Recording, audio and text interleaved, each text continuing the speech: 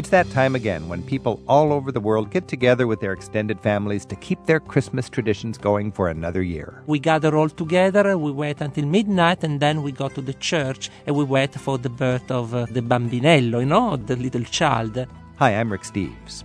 In the hour ahead, we'll hear about the special touches people give to the holidays in different corners of the world, from Sicily to Santa Fe to Budapest. There's always a reason to celebrate something. And Edinburgh, where there's a tradition to leave out a little something extra on Christmas Eve for the old man. I was brought up always to leave a wee dram for Santa as well, because you needed a wee whiskey to get him over the North Pole. While in Antarctica, summer in December means the sun doesn't set on the party. You can enjoy your bourbon or your scotch or your gin over glacial ice that is tens of thousands of years old.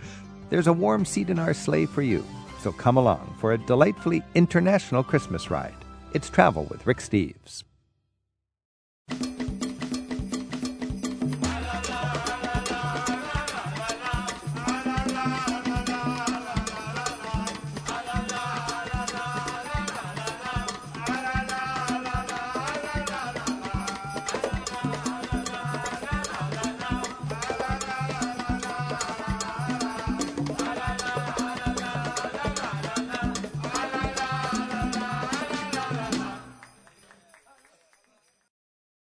We're having a Christmas party, international style, today on Travel with Rick Steves. Hi, I'm Rick Steves, and I've invited some of my friends from around the globe to join us to tell us how they celebrate the holidays where they live. And while the main characters of the holiday are pretty much the same the world over, you might be surprised who's in the extended family of baby Jesus in some countries. Thanks for being part of our extended family for an international Christmas celebration on Travel with Rick Steves. Martin Delandovitz, a friend and fellow tour guide from northern Wales, has joined us to talk about the holiday season in that corner of Britain. Martin, when you think about Christmas time in Wales, is this small town, conservative, Yes. homey?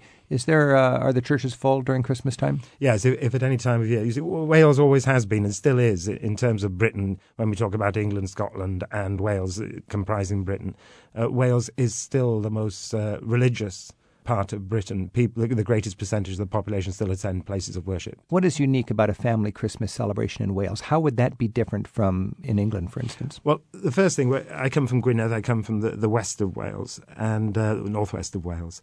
The first thing to say is that Welsh is the language. Therefore, if you go to a midnight service, or if you were to go to any other service, the service is almost certainly, unless specifically otherwise, it's in Welsh. And so the hymns, the carols that are sung there are in Welsh. And that is a real difference. Sing me a classic Christmas carol where I'd recognize the melody, but in Welsh, okay? Right. Now, it's strictly not a carol, but it's internationally known, you know. Let's hear a little bit of it in Welsh. Oer yw'r gwrs yn methu caru, fa la la la la la la la la. Hefynyddoedd anwyl Cymru, fa la la la la la la la la. Iddo ef a caer cynhesaf, fa la la la la la la la la. Gwyliau llawen flwyddyn nesaf, fa la la la la la la la la. Whoa, I should have known. A Welshman will sing at the smallest opportunity. Hey, that's wonderful. Now, was that literally Deck the Halls? No, you see, this is it. It's not specifically a Christmas carol. It's winter. The first two lines, Oer yw'r gwrs yn methu caru, hen fynyddoedd anwyl Cymru. Cold is the man who cannot love the hills of Wales. Okay, so this is a holiday appreciation in the winter of Wales. But give me a Christmas carol, actually, just a few lines in Welsh, if you can. Ar gyfer heddiw bore'n faban bach, y ganwyd greiddyn jesyn faban bach. Y cadarn ddaeth o bosra, ddeddfwr gynt ar seinar, y iawn gaid yn galfarian faban bach, yn signo bron marai a faban bach. And what did we just hear? It's an old song which is sung usually at a service called Plygain, which is peculiarly Welsh. And it's ar gyfer heddiw bore. Because today is the morning on which the root of Jesse was born, you get these people coming from Bosra, from China, And by his birth on that morning, Christ was tied to his fate on Calvary. And the bit that I like best, foreshadowing Calvary on yes, Christmas. Yes. In his birth, he was tied to death while feeding on the breast of Mary, which I think is a lovely touch. Yeah. And so you've got I can just picture a small town in Wales where everybody's sort of spilled into the church. And it is. See, Plygain is a funny service. It's held somewhere between 3 o'clock and 6 o'clock in the morning on Christmas morning. Really? And it's a leftover from pre-Reformation times. You know, Henry VIII reforming the church in the 1500s. Well, it's neither midnight mass, nor is it morning service with communion. It's fitted in between. In between, so people lose a night's sleep. That's right. Because anybody who goes to that service is going to go to the midnight mass. Absolutely. And the Christmas morning. Well, they might do, or they may just do Plygain. And what people do is they hang around in different parts of Wales. They have different things they do. They might just play around in the streets, or they might join and make taffy, as they do here in America, the special toffee. But the thing about the Plygain is it's sung then, and it's not organised. It may be a very short service, but you'll get up to 18, 20 different parties of people singing a carol. You can't sing a carol that's already been sung. So you must have a repertoire of at least 20. Wow. And 3s and 4s will come together and sing beautifully, all by candlelight. So this choral tradition in Wales is for real. It is for real. It's very, very strong. It's difficult to explain to people who haven't been there, and it's almost an advertised. There are kitsch versions of it, like the romanticization of it, but it's very, very... It's in the soul. It's in the spirit. Serious, yes. Yeah. I mean, I can tell with you, people in Wales break out into song and they break out into poetry. Yes, they do. Ireland has a little Wren Day after Christmas. Yeah. Does Wales have something similar? Yeah, we have hunting the wren. What is that? On the 12th night. 12th night is January 6th then, right? Yeah, unless you're using the Julian calendar, in which case it's the 14th. Well, whatever, like, but Italy has the same thing. That's right. What form it took in Wales is people would take a live wren. Now, of course, you wouldn't So this is, first of all, the 12 days of Christmas. This is the 12th day after when the wise men finally brought the gifts to the Christ child. Yes, as I understand it. Okay, now, so when that happens in Wales, we have the hunting of the what now? Hunting of the wren. And tell me how that plays out. What it was, nowadays they'd use a false one, but you used a real wren. And you'd take it round in a box, a caged box, and people would pay to see it and they'd look at it. And, the way I look at it is this. When you're going round in Wales in winter, it can be a bit bleak and a bit dismal, but the bird you always see is the wren. So they bring the wren in the box to people who are sort of dreary and shut down by winter, and it brings a little bit of promise of life to them, and they pay some money to take a look at it and brighten their day. Well, this is it. Winter's sleeping. Is it like a charity thing these days? Everybody kicks in some money? Yes. Because I believe in Ireland it's a charity for some good cause. Yeah, the money in the past would go to the party that did it, but now, of course, there'd be songs accompanying it, but now the money goes to charity, yeah. I love the way that every culture celebrates the holidays a different way, and every culture has its own way to wish someone a happy Christmas and a beautiful New Year. Wish me in Welsh a happy holiday. Nadolig llawen a flwyddyn newydd dda. And specifically, what was that? That was Merry Christmas and a Happy New Year. Martin Delandovitz coming to us from Northern Wales with a little insight into a Welsh holiday season. Thanks, Martin. Thank you.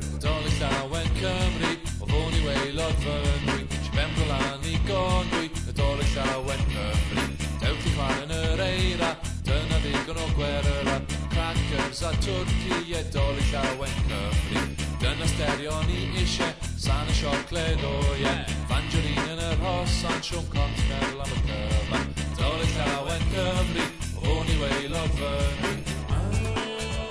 Zora O'Neill writes the Moon Handbook to New Mexico, and New Mexico has a distinct way of celebrating the holidays. And Zora, thanks for joining us. Oh, thank you. It's great to be here. Zora, you grew up in New Mexico, and you're working now as the expert on New Mexico for Moon Guidebooks. What is unique about New Mexican Christmas celebrations? Honestly, it feels a little pagan. There's tons of fire, which is fascinating.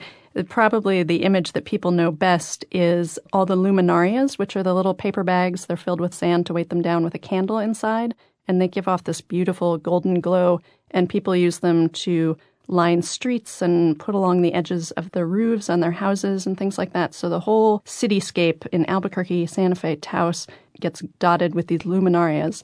But it's a beautiful, beautiful scene. And then in Santa Fe, on Christmas Eve, in part of the city, they light bonfires all along the street. And people sort of walk from bonfire to bonfire, and all the galleries are open. It's a very sort of special Santa Fe vibe. I remember being up there once, and the kind of carols that people were singing were, for instance, "You Can't Always Get What You Want." Yeah. Not the most traditional selections. Well, speaking of a special vibe, I think that's unique about New Mexico because you got this hippie culture overlaid with the Indian culture, overlaid with the Spanish colonial culture, and it shows itself in different times of year. Yeah, it's great. And Christmas is when sort of everybody comes out in the street and does their thing together. At the pueblos, pretty much every pueblo has a dance on Christmas Eve. And this is one of the most amazing times to go visit a pueblo if you have a chance. It's late at night. I remember when I was a child, I didn't appreciate this at all because it was freezing cold and had to stay up really late and I was tired and walk a long way. And you're standing there like under the stars, blinking in the freezing cold air, and you hear the drums beating from miles and miles away. So you have that almost pagan-feeling culture with the drums and the fires, but on the cover of your book, you've got Christian crosses with Indian art on them. So there is that colonial Christian Mexican sort of style of Christianity also in the Indian communities. Is that right? Yes, definitely. I mean, it's very, very syncretic. I remember being at a dance a few years ago, and they did Christmas Mass, and then sort of in the middle of the Mass, while the priest was talking, some of the dancers, sort of the clown figure dancers, worked their way up to the altar and sort of hustled the priest off away from the front of the church, and then the dances began. So there's a very conscious blending there. It's very smart, and it's fun to be a part of. That's all over the world. It's fun to see how previous indigenous aspects of the culture would be incorporated into people's Christian rituals, and that would happen even at an Indian Mass in New Mexico at Christmas time then. Mm-hmm. And the Spanish villages, a lot of the old Spanish villages also have their own dances. One of them is the mariachinas. The fiddle music that is played at those dances I have some recordings of it, and occasionally when I'm feeling homesick, I listen. It's some of the most beautiful music you'll hear. There are just so many opportunities, especially around Christmas, to stumble across amazing things in the dark with the fire. I'm speaking with Zora O'Neill, who writes the Moon Handbook to New Mexico. And Zora, you grew up in New Mexico. When you think back to your childhood, what sort of edible memories do you have of Christmas? I have one very specific memory. One time we were at the Taos Pueblo at the governor's house, which sounds fancy, but it's not. It's just one of the little houses in the center of the Pueblo, one of the old mud brick houses. And there was this huge spread, and it was sort of an open house. We could all sort of run in and out, and I was maybe like 6.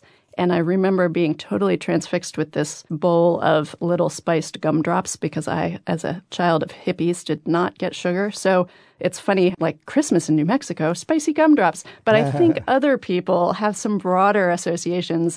There are tamales. People go crazy making tamales around Christmas because it's a very festive thing. When you make them, you get all your friends together, you make a huge batch of them, and then you have a party and you give some of them away. So tamales are especially delicious around then. And any time of year, if you want to mix your chili peppers, what can you say? If you want green and red? You say, I'd like Christmas to your server at the restaurant. It's very handy. So, even if you're missing Christmas, you can still have a little bit of it on your plate all year round in New Mexico. And even if you're a red chili person most of the year at Christmas, you can say, I'd like it. Exactly. Christmassy, red and green. Zora O'Neill, thanks so much for giving us an insight into New Mexico, and best wishes with your work as the author of The Moon Guide to New Mexico. Thank you so much. And Feliz Navidad. Feliz Navidad.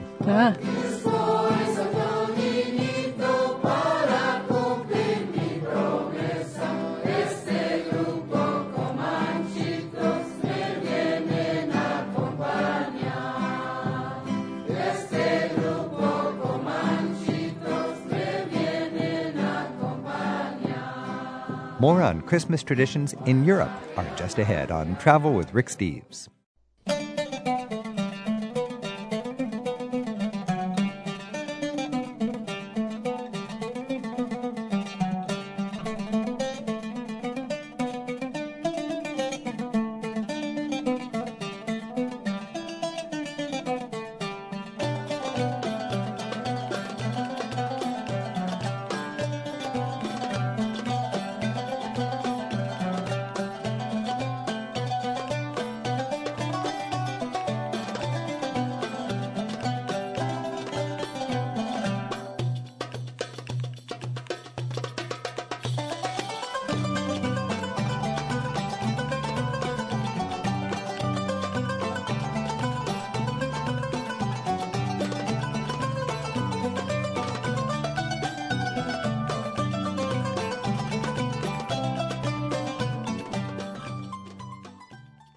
I'm Rick Steves. This is Travel with Rick Steves, and we're exploring the holidays in different cultures. I'm joined now by Tommaso Ponte and Alfio Di Mauro from Sicily. Thanks for joining me, Tommaso and Alfio. Thank you, Rick. Now, it's Christmas time, and all of America is excited about the holidays, and every country celebrates the holidays differently. How is Sicily distinctive in its celebration of the holidays? You know, we really enjoy Christmas time in Sicily because we have this big, never-ending lunches and dinners. Of course, the dinner on Christmas night is very important, but I must say also that Christmas is a little bit different in Sicily than the rest of Italy. Right now, of course, it is changing, but I remember when I was a kid, the big day for a kid, it wasn't Christmas at all. You didn't get almost any kind of gift for Christmas, and neither for the Epiphany, which was a big deal until a few years ago in the rest of Italy. We were getting our gift during the nights of All Saints' Day. All Saints' Day, that's November 1st, right? Yes, exactly. So on that night, between November the 1st and November the 2nd, according to tradition, all of the dead relatives in your family were coming to the house and leaving a lot, dozen of gifts. Small gifts, but, very interesting gifts. All the dead relatives coming back and giving gifts? Yes, and they were If hiding. you were good. If you were good. If you were Exactly. good. And they were hiding them all over the house. When I was a kid, I was waking up at 5 o'clock in the morning, at 4 o'clock in the morning on November the 2nd, On the 2nd. just to start this crazy research of the gift. Well, tell me about that. You're 5 years old. It's 6 o'clock in the morning. Yes, and you can wait. So you try, but of course there's your mom on the other room that is going to hear you, or sometimes most of the gifts were hidden in your parents' bedroom. So you couldn't just go there without doing any noise. And it was so interesting. And there was always something left to find in a closet, in another room. Now, this downstairs. is different from Italy. I don't remember this in Italy. Yes, this is completely different. This is from completely Sicily. different because, they left, the dead. They left, toys, but in the same time they left, little cookies that we call scardellini or ossa di morte. In some towns close to Palermo, they call moscardine. Moscardine also. It's a kind of cookies which is very hard. What was the other one you said? Ossa di morto means literally bones of the dead. Bones of the dead. You Yes, get little because- sweets called the bones of the Yeah, dead. so Yes. you eat the bones yummy. of the dead in your family because it should You're eating be. the bones of your dead relatives? Yes, this was No. the meaning.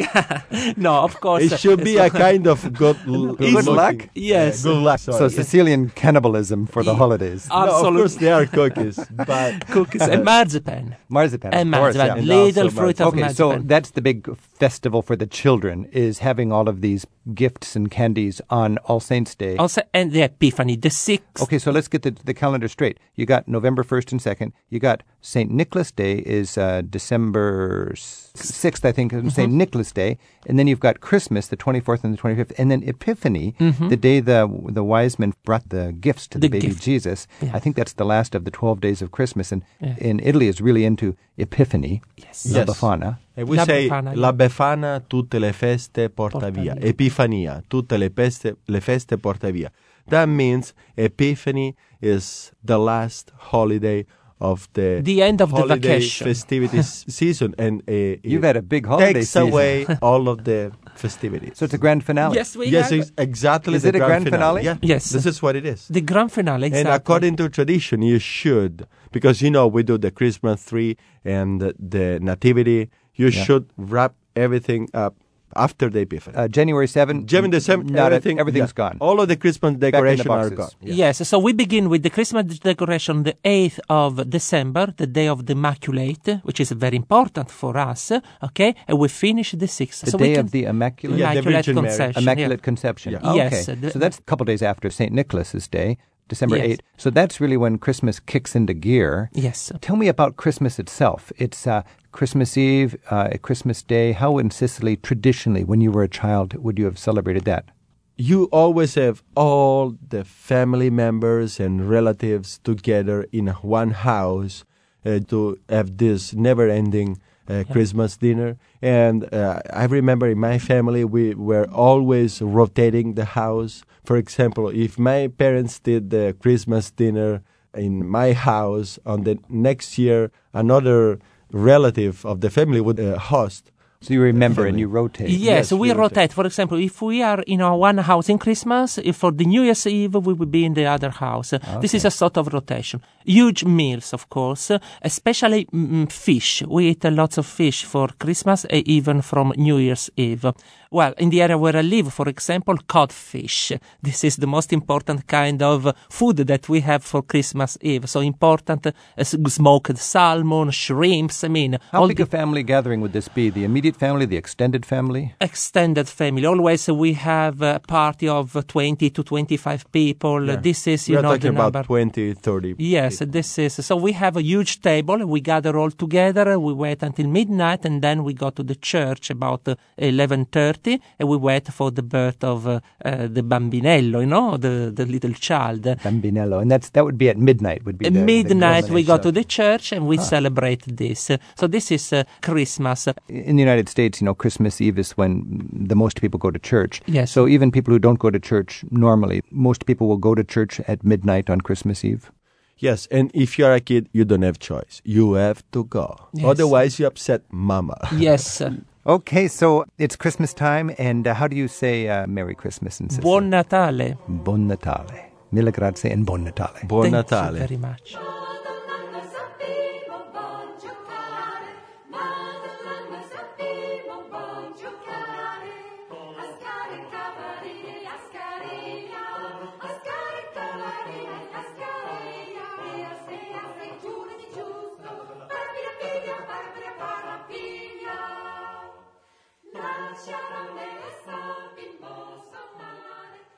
I'm Rick Steves. We're getting all excited about Christmas, and we're going to go to Scotland just for a moment here. I have two Scottish guides with me, Anne Doig and Ken Hanley. Ken and Anne, you're ready to go to bed on Christmas Eve. What happened this evening, and what's going to happen tonight and tomorrow morning? Oh, well, in Scotland, you hang up your tartan sock, and you leave something for Santa Claus, some shortbread or some warm milk. You try and go to bed early if you're not too excited. And the next day when you're waking up, hopefully your stocking will be full of lots of presents. And we tear into them right away. Unlike other countries, they have opened up their presents on Christmas Eve, but we open them up on Christmas Day. And then we have the big lunch. Presents are opened right away. And there's always a big mess and a big fuss, but it's a lovely time. So the children wake up and they go and they see go what's... straight through. And who comes in the middle of the night? What's his name? Santa Claus. It's not yes. Father Christmas or anything. No, it's Santa Claus. Santa Claus. And Ken Hanley, how was your relationship with Santa Claus when you were a little small child? I think it was absolutely excellent, and still is, to be honest, Rick. My memories go back to times when, like most children, you can't get to sleep because Santa's coming, and you've put the milk out for the reindeers. And I was brought up always to leave a wee dram for Santa as well, because you needed a wee whiskey to get him over the North Pole. And did he appreciate that? I think he did, because the glass was empty. And the shortbread? Absolutely. Go on. And of course, in the morning we got down, and I'm talking in my youth, the big thing was that you had your big tartan sock and you had fruit, an orange and things like that, And as Anne says, you got tore into it right away. No messing in Scotland. And Santa Claus has been, he's delivered his sack, he's got his presents, and it's get into them. Well, rip through your long tartan sock with me right now. It's a long time ago. You're 5 years old. It's a great morning. What's in there? Pull it out one by one. You getting oranges that, that you might sound strange, but for us, oranges was a great thing. It was a great treat. An apple, a banana, nuts, special kind of nuts and that. Nowadays they go nuts about computers and things like that, but we went nuts about fruit and all the simplistic things. Is that right? Absolutely. And it was a tartan sock. Always had to be, in our house, always had to be a tartan sock. Your family tartan? Yeah, or a national tartan, but at that time, usually a family tartan. Now, of course, Santa across cultures is a sort of a tool that parents use to keep their children nice, not naughty. I know you were always nice, but did you have some naughty friends, and what would they find in their stocking? Santa Claus sometimes came, and there might have been a big hole in the sock, and that was the excuse. Oh, is that right?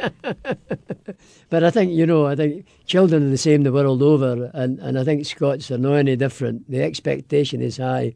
And I think, for that night, everybody behaves for Santa coming, and everybody expects that there's something nice in the tree or round the tree or in the tartan sock. Now, Anne, you said you got together with a big Christmas midday feast. Is that right? Yes, on Christmas that's right. Day, the 25th. Yes, that's right. Traditionally, what would that include in Scotland? Well, it's the turkey and all the trimmings, Brussels sprouts, roast potatoes, mashed potatoes, roast parsnips, stuffing, chestnut stuffing, Christmas pudding with brandy sauce. And you light the Christmas pudding. In the old days, when my mother used to make her Christmas pudding, she would wrap up threepenny pieces, which are worth about 4 cents now. But that was a big excitement if you got... 3p pieces? Yes. Oh, you had 3p coins. Put them in. A silver threepenny. Yes. Okay, yeah. And that was very lucky, wrapped up in greaseproof paper. You wouldn't be allowed to do that. Inside your little Inside the pudding Christmas or something. pudding, yes. And what about the holiday drink? What would the adults look forward to at holiday I think time? it has to be Ishkaba. Yeah, the whiskey. Uskaba. What's that? What's Ishkaba? Means water of life. Whiskey. Ah, whiskey. Yeah. And does the mistletoe have any special power in Scotland? Oh, yes. Tell me.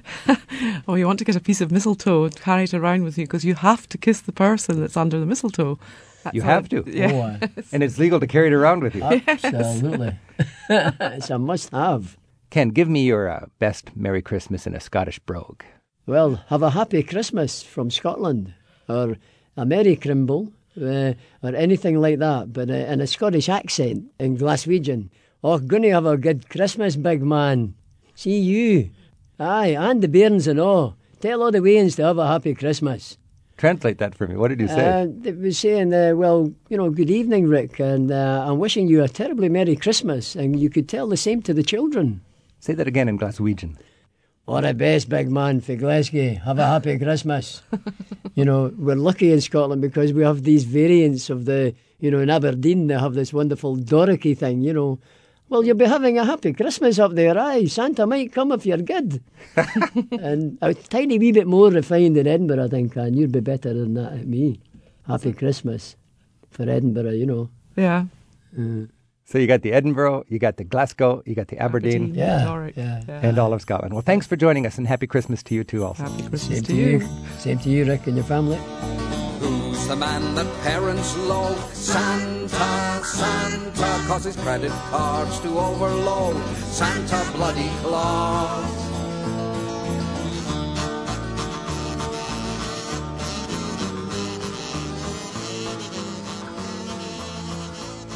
I'm Rick Steves. This is Travel with Rick Steves. We're getting all excited about Christmas, and let's pretend we're in Budapest in Hungary. I've got with me Etelka and Levante, two guides from Budapest.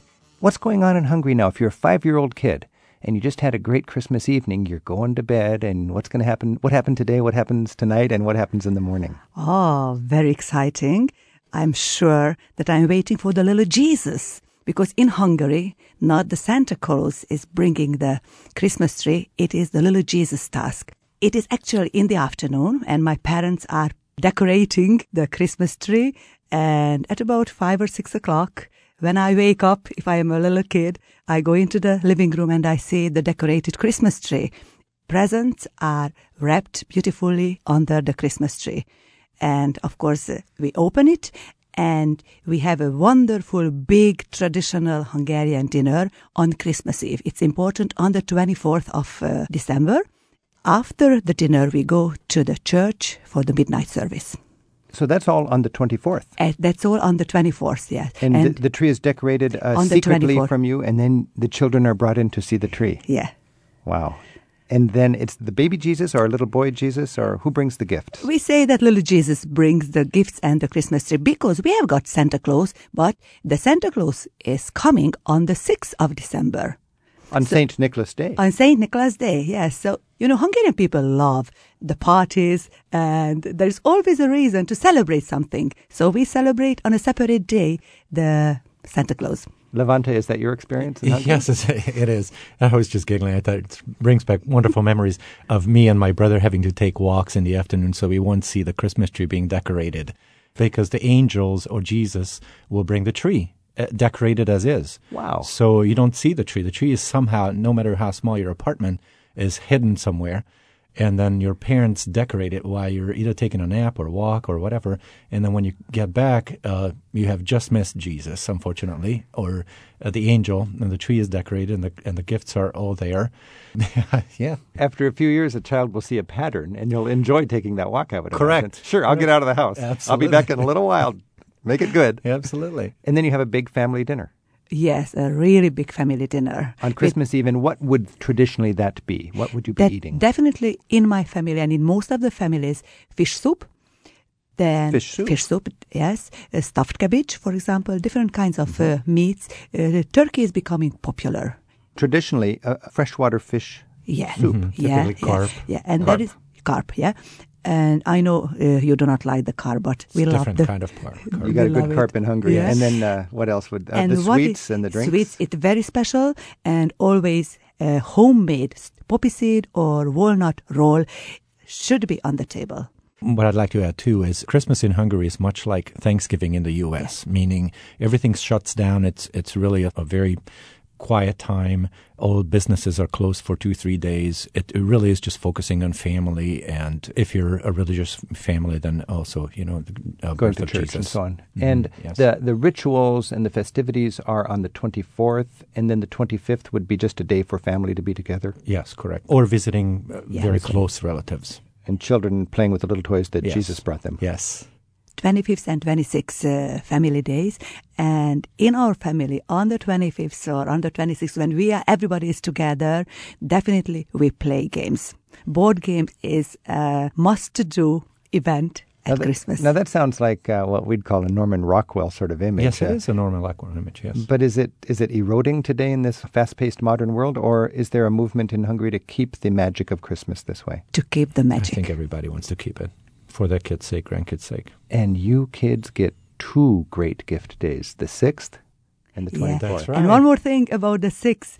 Every kids, even today, polish their shoes on the 6th and put either into the window or in front of the door, because Santa Claus will put the present into the clean shoes. You have to clean your shoes. Definitely. Not stockings. You actually put shoes Yeah, out. shoes. That's right. And what a wonderful boy who has big feet. He gets a lot of present. All right. Hey, is there any children's songs that are classic Christmas songs that the kids would sing around Christmas time? There is. What would that be? Kis karácsony, nagy karácsony. Okay, for example, Kis karácsony, nagy karácsony. Can we sing? Sure. Kis karácsony, nagy karácsony, kisülte már a kalácsom, ha kisült már ide véle, hadd egyem meg melegében. Jaj, de szép a karácsonyfa, ragyog rajta a sok gyertya, itt egy lámpa, ott egy alma, jaj, de szép a karácsonyfa. Wow. Now, I want to ask you to translate that literally, but what's going on? What is the lyrics? It's about little Christmas, the great Christmas, basically how lovely everything is, and look at all the gifts and toys. The family's here, the tree is decorated, it's just a happy everybody's picture. together. Isn't it great to be alive? And is the poppy seed roll done or not? Are the poppy seeds done, and are my shoes polished enough to get the good gifts? Merry Christmas. Thank you for sharing a little Merry bit of Christmas to you. Hungarian Christmas. Thank you, and Merry Christmas to you. Boldog karácsonyt! Merry Christmas! Coming up, our world tour of Christmas heads south, way south, as we check in with an author who spent Christmas at the American Research Station on an icy island off the coast of Antarctica. We'll also take your calls for stories of memorable holidays you've spent away from home.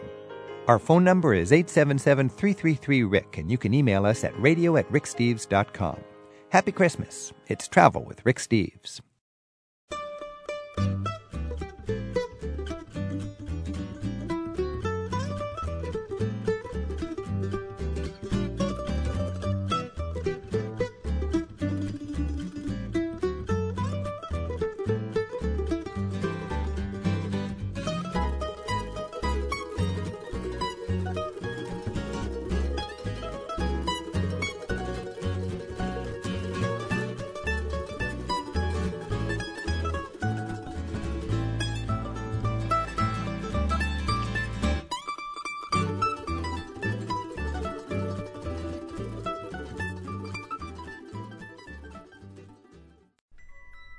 It's holiday season, and even in Antarctica, they're celebrating Christmas.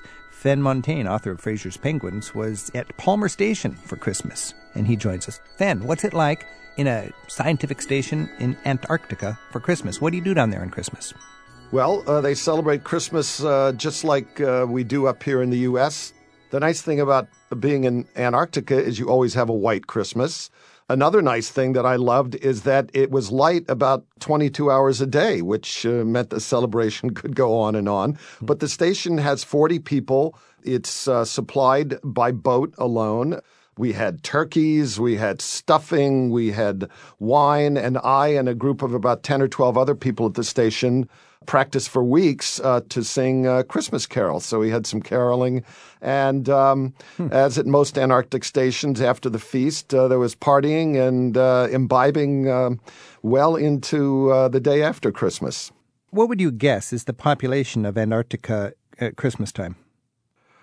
It's certainly probably, given that's the peak of the whole research season, maybe 10,000 perhaps across a whole continent that's 1.5 times the size of the U.S., including Alaska. The biggest station is the U.S.'s station in McMurdo Sound. The Brits have some big stations, so do the New Zealanders, the Russians, the Australians. So it's a population of some thousands of researchers and support staff spread over an enormous territory. And that's peak season when you've got like daylight almost all the time. I suppose the dead of winter would be July and August, where the population July and down. August, and then you're really talking about hundreds. Many of the stations are abandoned in winter, and you've primarily got the stations at the South Pole, the Scott Amundsen station that the U.S. Occupies. So it's literally down into the hundreds in the Antarctic winter. And when New Year's rolls around, how do you know what time is actually midnight? Well, the station goes by U.S. time. And at least I think it does. I've got to remember, it's close to U.S. East Coast time. They also are very close to the time of the southern tip of South America in Tierra del Fuego with Chile and Argentina, which is within an hour or two of U.S. East Coast time. So it's very clear when the New Year is rung in. And again, one of the real treats, I forgot to add, of the Antarctic Christmas and New Year's is that you can enjoy your bourbon or your scotch or your gin over glacial ice that is thousands, tens of thousands of years old. It's this beautiful, clear ice that we go out, we pick it up in boats, bring it back to the station, and chop it up. And I don't think I've ever had a more tasty sip of bourbon than the one I had over Antarctic glacial ice. One of the hidden joys of the holiday seasons in Antarctica. Fen Montaigne, author of Fraser's Penguins, thanks for checking in with us this holiday season. It was my pleasure, and happy holidays to you.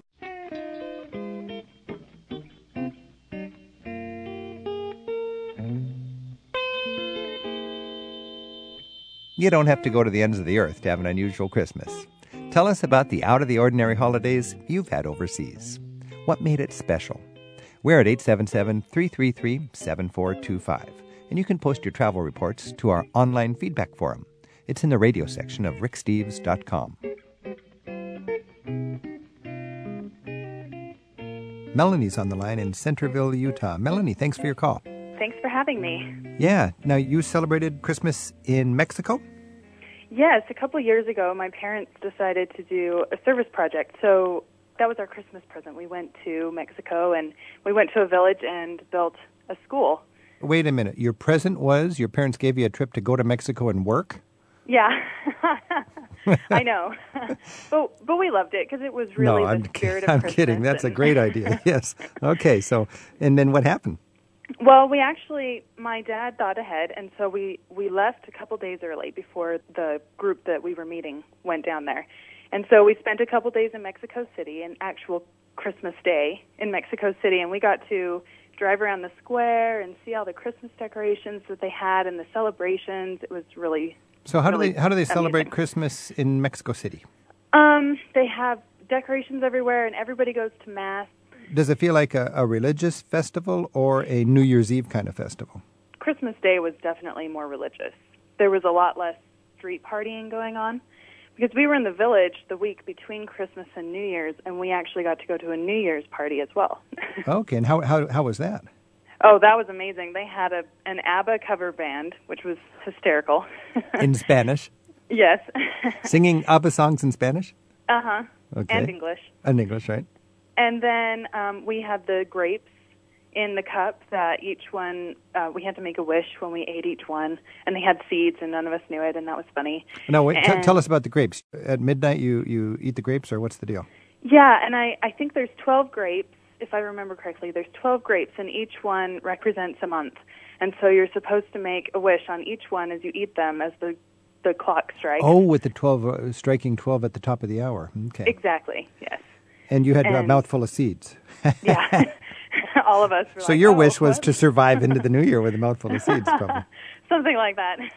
And they had these giant puppets that were papier-mâché masks with long streamers, and they were carrying them around the crowd who was dancing to this Spanish ABBA music, and it was a lot of fun.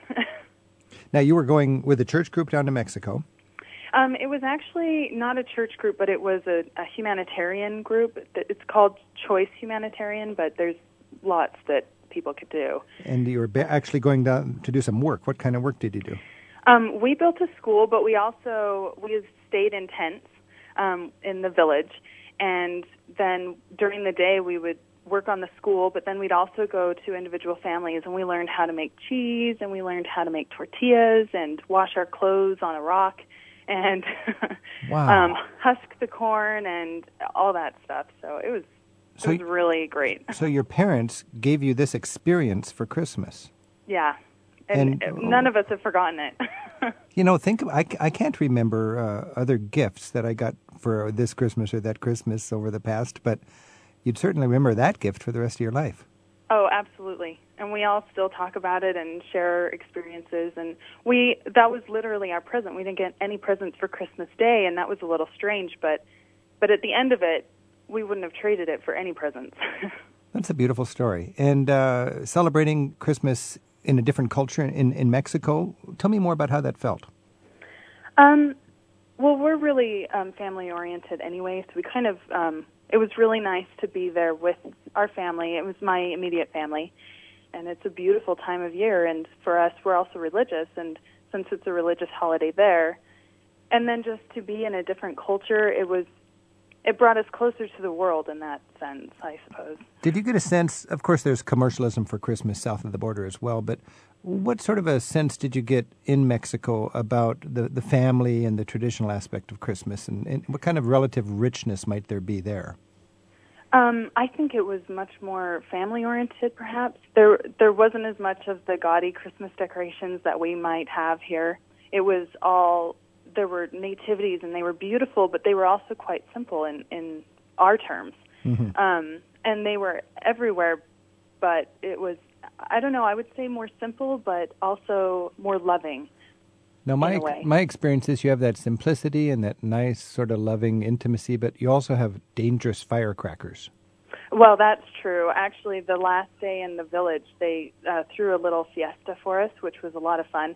But they had a giant piñata, and they had teenage boys, on the top of buildings, the school building and a church building, and they were holding the ropes that were swinging the piñata, and there were kids with this giant steel bar swinging at the piñata, and the second it would crack and candy would fall out, kids would go running in, and all of the Americans, of course, were, oh my goodness, stop them.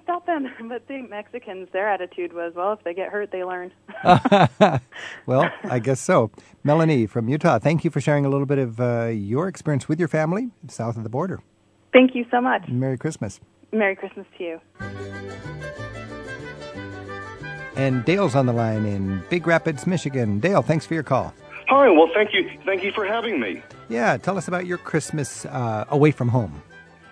Well, it was actually between semester breaks, and the first thing, I guess, is either number one, I was going to go skiing, but maybe the number two thing, I had heard so much about the Christkindl markets, and I did go to the Nuremberg market, but I think the one that really struck me the most as being the one I liked the best was my first night in Würzburg, Germany. This is interesting because, of course, people go to Germany for those Christkindl markets, the Christmas markets, and Nuremberg is famous for what most people say has the best Christmas market. You saw them both, and you enjoyed Würzburg more. Tell us why. Well, I think just because it was just smaller. I had gotten to Nuremberg before the crowds got there, and about noon, everybody was there, and it was literally shoulder-to-shoulder people. In Nuremberg? Yes, Yeah, and it's a big deal. Was much smaller. I think also the reason why I liked Würzburg, Right when I arrived, being a music teacher, I ran into this little impromptu concert of a brass ensemble. Of course, I enjoyed that tremendously. And then the smells of the nuts roasting, the glühwein, it was just fantastic in Würzburg. That evening, I went back. I happened across a church. I don't remember the name of it, but there was a little brass ensemble performing there, too, and they were doing some Bach. And knowing the importance of Bach chorales, I heard this she was a really old lady, and she was singing the tune. And most of these Bach chorales are based upon tunes that everybody knows. And so after the concert, I walked up to her, and I told her in my best German, or what I thought was German, she sang very, very well. And I'll never forget, she looked at me, and she said, "I?" And so I'll never forget that. I? Like me sing very well? Yes, exactly, sir. Now, Dale, when you were in Nuremberg or Würzburg, did you ever run across the actual Christkind? No, I did not. And do you know the story about the Christkind? I don't think I do. This Christkind market, the whole idea is way back in the Reformation times, Martin Luther in Germany thought they wanted to take the gift-giving focus away from St. Nick. And in good Protestant style, he said, let's focus it on the baby Jesus. But the way I understand it, the little kids in Germany couldn't get their brains around baby Jesus giving gifts. So that sort of gift-giving person morphed from baby Jesus into an angel, and it became a female angel. And today, there's a girl in Nuremberg that's sort of crowned every couple of years as the Christkind, the Christ child, but it's always a teenage girl. And she just is very angelic, and the children are just mesmerized by the sight of her. And she's like a rock star holiday time and goes around the town. And I remember I was there at Nuremberg, and we went to a gathering where all the kids were together, and she sort of held court. And I'll never forget, she said, "If you're very gentle, you can touch my wings."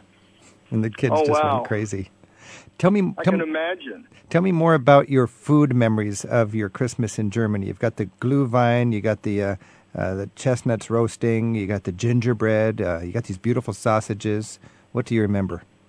Those are things that I certainly remember. I was reading my journal this morning, and at Nuremberg I had all of that. And one thing that really comes to mind, I didn't see it in the Christmas markets, but my last stop was at Rothenburg, and I discovered the Schneeball. Oh, the Schneeball. Now, did you like the Schneeball? I absolutely loved it. It's sort of a leftover dough ball they put together, and it's like a big round donut, isn't it? Right. It kind of reminds me of what my mother would do with leftover pie dough, but they just kept rolling it up into a ball. And I had eaten so many, I thought I was going to become one. Oh, right. Rothenburg. Well, that's quite a popular thing, but my favorite memory is those little tiny sausages. They're about the size of your little finger. And they bring them out, especially at Christmas time. They've got these outdoor stands that sell them 3 little sausages in a beautiful bun with great German mustard. I love it. Well, Dale, I certainly ate my way through the Christmas markets. Dale, did you ever go skiing then on your trip? Yes. I ended up in Steuben, and I can't remember the name of the hotel, but it was about $50, $60 a night. It included that, and it included 3 meals a day, and then the evening meal was like a 4 or 5 course gourmet meal. Really? And it was just fantastic. Now, Steuben is in Austria, isn't it? That's a little less expensive than Germany. And was that then your base for, did you just rent some skis there and enjoy skiing? Yes, I rented some skis. It was just around the corner. I had done a lot of research before I went, and this was my second trip to Europe, and I had read that it was going to be easy to rent skis, and it actually was. It really, really was, and I'd love to go back because that mountain really, really did me, and that was kind of in the early stages of my skiing career. So I really want to go back and tackle that mountain again. All right, Dale in Big Rapids, Michigan, thanks for your call. Thank you so much, Rick. Thank you. Merry Christmas. Bye. Merry Christmas to you. And Chuck's on the line in Spring Hill, Florida. Chuck, thanks for your call. Hi, Mr. Rick Steves. And how are you doing this holiday season? Doing wonderfully. Tell me about how you enjoy your European experiences with Christmas. Well, my Aunt Ava, who lives in Passau, Austria/Germany, it's right there on the border, and we spent a Christmas evening with her. And she had a very unique evening planned with her. We had a little dinner just before Mass, and before going to church, we stopped by the family cemetery. and I was surprised at how many people were in the cemetery. And what they were doing was this. I'm actually looking at a picture that I took as we were there, and all the gravestones have little red candles that are lit, and there are pictures of the family members, along with the family members now. They're just kind of just remembering or having a little Christmas Eve celebration, remembering family in past Christmases. So the dearly departed are still there with the Christmas celebration in Passau, Bavaria. That's correct. And I was just amazed at how many people were there. And then as we were leaving, I say to my Aunt Ava, I said, "Don't you worry about vandalism or something like that?" And her look was like horrified, like, "Oh, no." She said, the family and the vandals would be shunned. You mean if somebody vandalized the tombs with the photographs and the candles? Exactly. Right. And it was just a very small village. It was only maybe 2 or 3. You know, I had a similar experience, Chuck, in Norway. And all my life I've never seen candles at Christmas in graveyards. But in Scandinavia, apparently they do the same thing. They'll light candles to remember their, departed relatives and loved ones. And they bring them all together at the church in the village each Christmas Eve. And it's absolutely beautiful, too, because some of them are singing. Yeah. Of course, in their Austrian, Germany, Deutsche tongue. And it was hard to pick it up because it's kind of like in America. You have the southern twang and you have the northern and western. And I was trying to pick up from it from my Austrian of the little I have. And it was just unbelievable that it was just bunches of families. And the other neat thing was we all streamed to church. We were all going together to church for midnight mass. And Passau is famous for the size of its church organ. It's an incredible organ. Exactly. I believe it's the largest church organ in the world. If you're an organ enthusiast, it's worth checking out Passau. On the Danube, sort of between Munich and Vienna, it's just a gorgeous city where two rivers come together, where the Inns and the Danube River come together, right on the peninsula there, Passau, P-A-S-S-A-U, and a delightful time any time of year. Absolutely, but Christmas time is absolutely magical. All right, Chuck, Grüß Gott to you this Christmas time. And to you, too. Okay, bye now. Bye-bye. We wish you a Merry Christmas, we wish you a Merry Christmas, we wish you a Merry Christmas and a Happy New Year. Good tidings we bring to you and your kin. We wish you a Merry Christmas and a Happy New Year. Now bring us a big pudding, now bring us a big pudding and raise our house here. Good tidings we bring to you and your kin. We wish you a Merry Christmas and a Happy New Year. Travel with Rick Steves is produced by Tim Tatton with Sarah McCormick at Europe Through the Back Door in Edmonds, Washington. Our technical team includes Andrew Wakeling, Chris Luzik, and Kate Mulhern-Graham, and our friends at the Radio Foundation in New York. Our theme music is by Jerry Frank. You can listen again in the radio section of ricksteves.com. We wish you a happy and peaceful Christmas, and we'll look for you next week with more Travel with Rick Steves. Ho, ho, ho, ho, ho. Natali Llawen Blantos.